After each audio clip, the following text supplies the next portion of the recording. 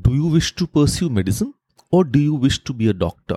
It would be a wow, as it's a profession full of empathy, love, and compassion. Now, everyone has his why. Some want to provide healthcare services to the poor, and some want to provide medical services in underserved and rural areas. Some want to earn the respect that comes with the doctor label, while others simply see it as an excellent economic opportunity and a symbol of success. In India, to be a doctor, one must clear the entrance exam, NEET, that is National Eligibility Cum Entrance Test. It's a single level national exam carried out for medical aspirants, enabling them to seek admissions to medical courses across different medical institutes of the country.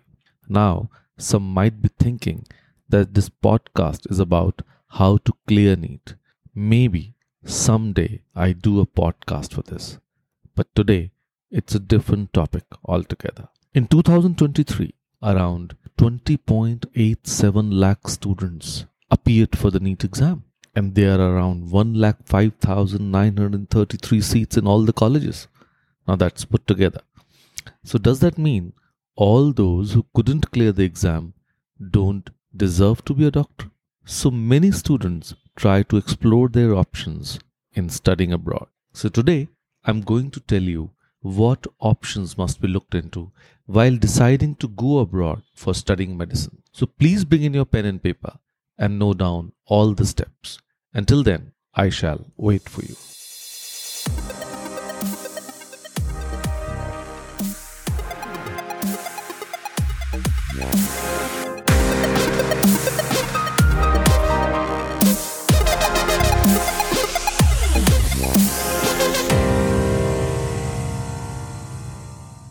Hello all, I'm Kapeel Gupta, founder of Study Abroad Academy. I'm on a mission to coach and mentor 100,000 high school students and help them realize their dream of studying in the best universities of the world and build happy careers for themselves. And today, I'm going to introduce you to an altogether new template that can actually help you decide for the admission for the right college, for the right country to study medicine. And I believe all of you are ready to note it down. So it will give you important insights while choosing a study abroad destination. So let's get started.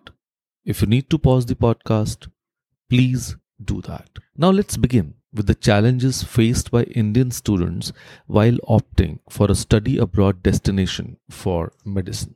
Now they include eligibility criteria because different countries have different eligibility criteria for admission to medical schools. And Indian students need to meet those specific requirements. And navigating through all this criteria and ensuring compliance can be challenging. Then comes entrance examinations. Now many countries require international students, including Indian students, to clear entrance exams specific to their medical schools. For example, the MCAT, that is the Medical College Admission Test, is a commonly required exam in the United States. So preparing for and performing well in these exams can be really demanding. And then come high costs. Yes, studying medicine can be expensive, not only in India, but abroad too, with tuition fees, accommodation, living expenses, and travel costs adding up. So Indian students often face financial challenges in affording the high costs associated with studying abroad. So securing scholarships or financial aid can be competitive and limited. Then comes cultural and language barriers. Now adapting to a new country with a different culture and language can be a significant challenge for Indian students. Recognition of qualifications. After completing medical education abroad, Indian students may face challenges when returning to India to practice medicine. The Medical Council of India has specific requirements and guidelines for recognizing foreign medical degrees. Now, Indian students need to ensure that their qualifications are recognized and meet the necessary criteria to practice medicine in India. For example, MCI exempts students from only 5 nations from appearing in this exam, and they are US, Canada, UK, Australia, and New Zealand. So technically speaking, these countries should be the first choice for any MBBS aspirant. Licensing and residency requirements. Each country has its own licensing and residency requirements for medical practice. Now, Indian students may need to go through additional examinations, licensing procedures, or residency programs to practice medicine in the country where they studied. Now, these requirements can vary and add complexity to the process. Now, coming to the several popular destinations that Indian students often consider for studying medicine abroad. And these countries are known for their quality medical education, infrastructure, and opportunities for international students. And some of the favorable destinations for Indian students that all of you would like to know are USA, UK, Canada, Australia, Germany, and Ireland. Now, these destinations are just a few examples. And there are other countries that also offer favorable opportunities for Indian students to study medicine abroad. Now, several European countries offer relatively affordable medical education to international students. Now, it's important to note that the cost of education can vary depending on factors such as university, program, and country. And some of the European countries known for offering relatively cheaper medical education to international students are Germany, Austria, Poland, Hungary, Romania, and Czech Republic. Now, these countries will be my second choice if someone is planning to do medicine from foreign universities.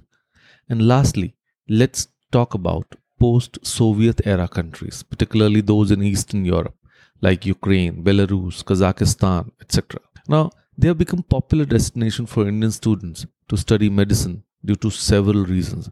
Now, one of them, Ukraine, has lost its charm because of this Russia-Ukraine war that's like extending with every passing day. But the several reasons for other countries is affordable tuition fee, recognized degrees, English taught programs, quality education, and cultural proximity. I can understand that low tuition fee is actually a huge attraction for Indian students. But then we must keep it in mind that just by naming the country doesn't prove that the quality of education of all the universities there would be good. And that's why it's advisable to consult with education consultants, alumni, and professionals in the field to gather more information about specific universities and their medical programs in post-Soviet era countries. Now, careful consideration of these factors will help you make an informed decision about whether studying medicine in a post-Soviet era country is worth it for you. And lastly, it's important to thoroughly research the specific universities and programs in all the above countries, as well as they consider factors such as the cost of living, quality of education, language requirements, recognition of qualifications in your home country or desired destination for practice.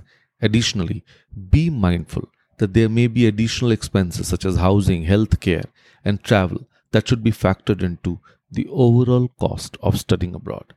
And do consider the value of that degree when you plan to return. Did it add so much value to you that you can clear the FMG or NEET next after you return to India? Otherwise, you'll not be able to practice in India. Don't just go by the name of the country. Also check the university standing. Contact the MCI website also to get updated information. One must be mindful and do proper research. Don't just get blinded by the lucrative offers of the study abroad consultants. I hope you find this podcast useful. If yes, please subscribe to this podcast on Apple, Spotify, and Google Podcasts to get notified. All my podcasts are around 10 to 15 minutes, so they are short and crisp. And you can also subscribe to my YouTube channel, Brainiacs EduTech. I would request all of you to please write, comment, and give feedback. This also helps in our learnings, and we get to prepare content that is most required by our viewers and listeners. And if you have any queries, you can also DM me on my Instagram channel, Brainiacs EduTech. You can also join my community, Career Advisor Hub, on Facebook and be a part of discussion and Q&A. Lastly, if anyone has a great query and wishes to be part of my podcast, while that is being answered, you are most welcome to connect with me and I shall invite you to my podcast. Until the next episode, cheers, God bless, keep inspiring, bye.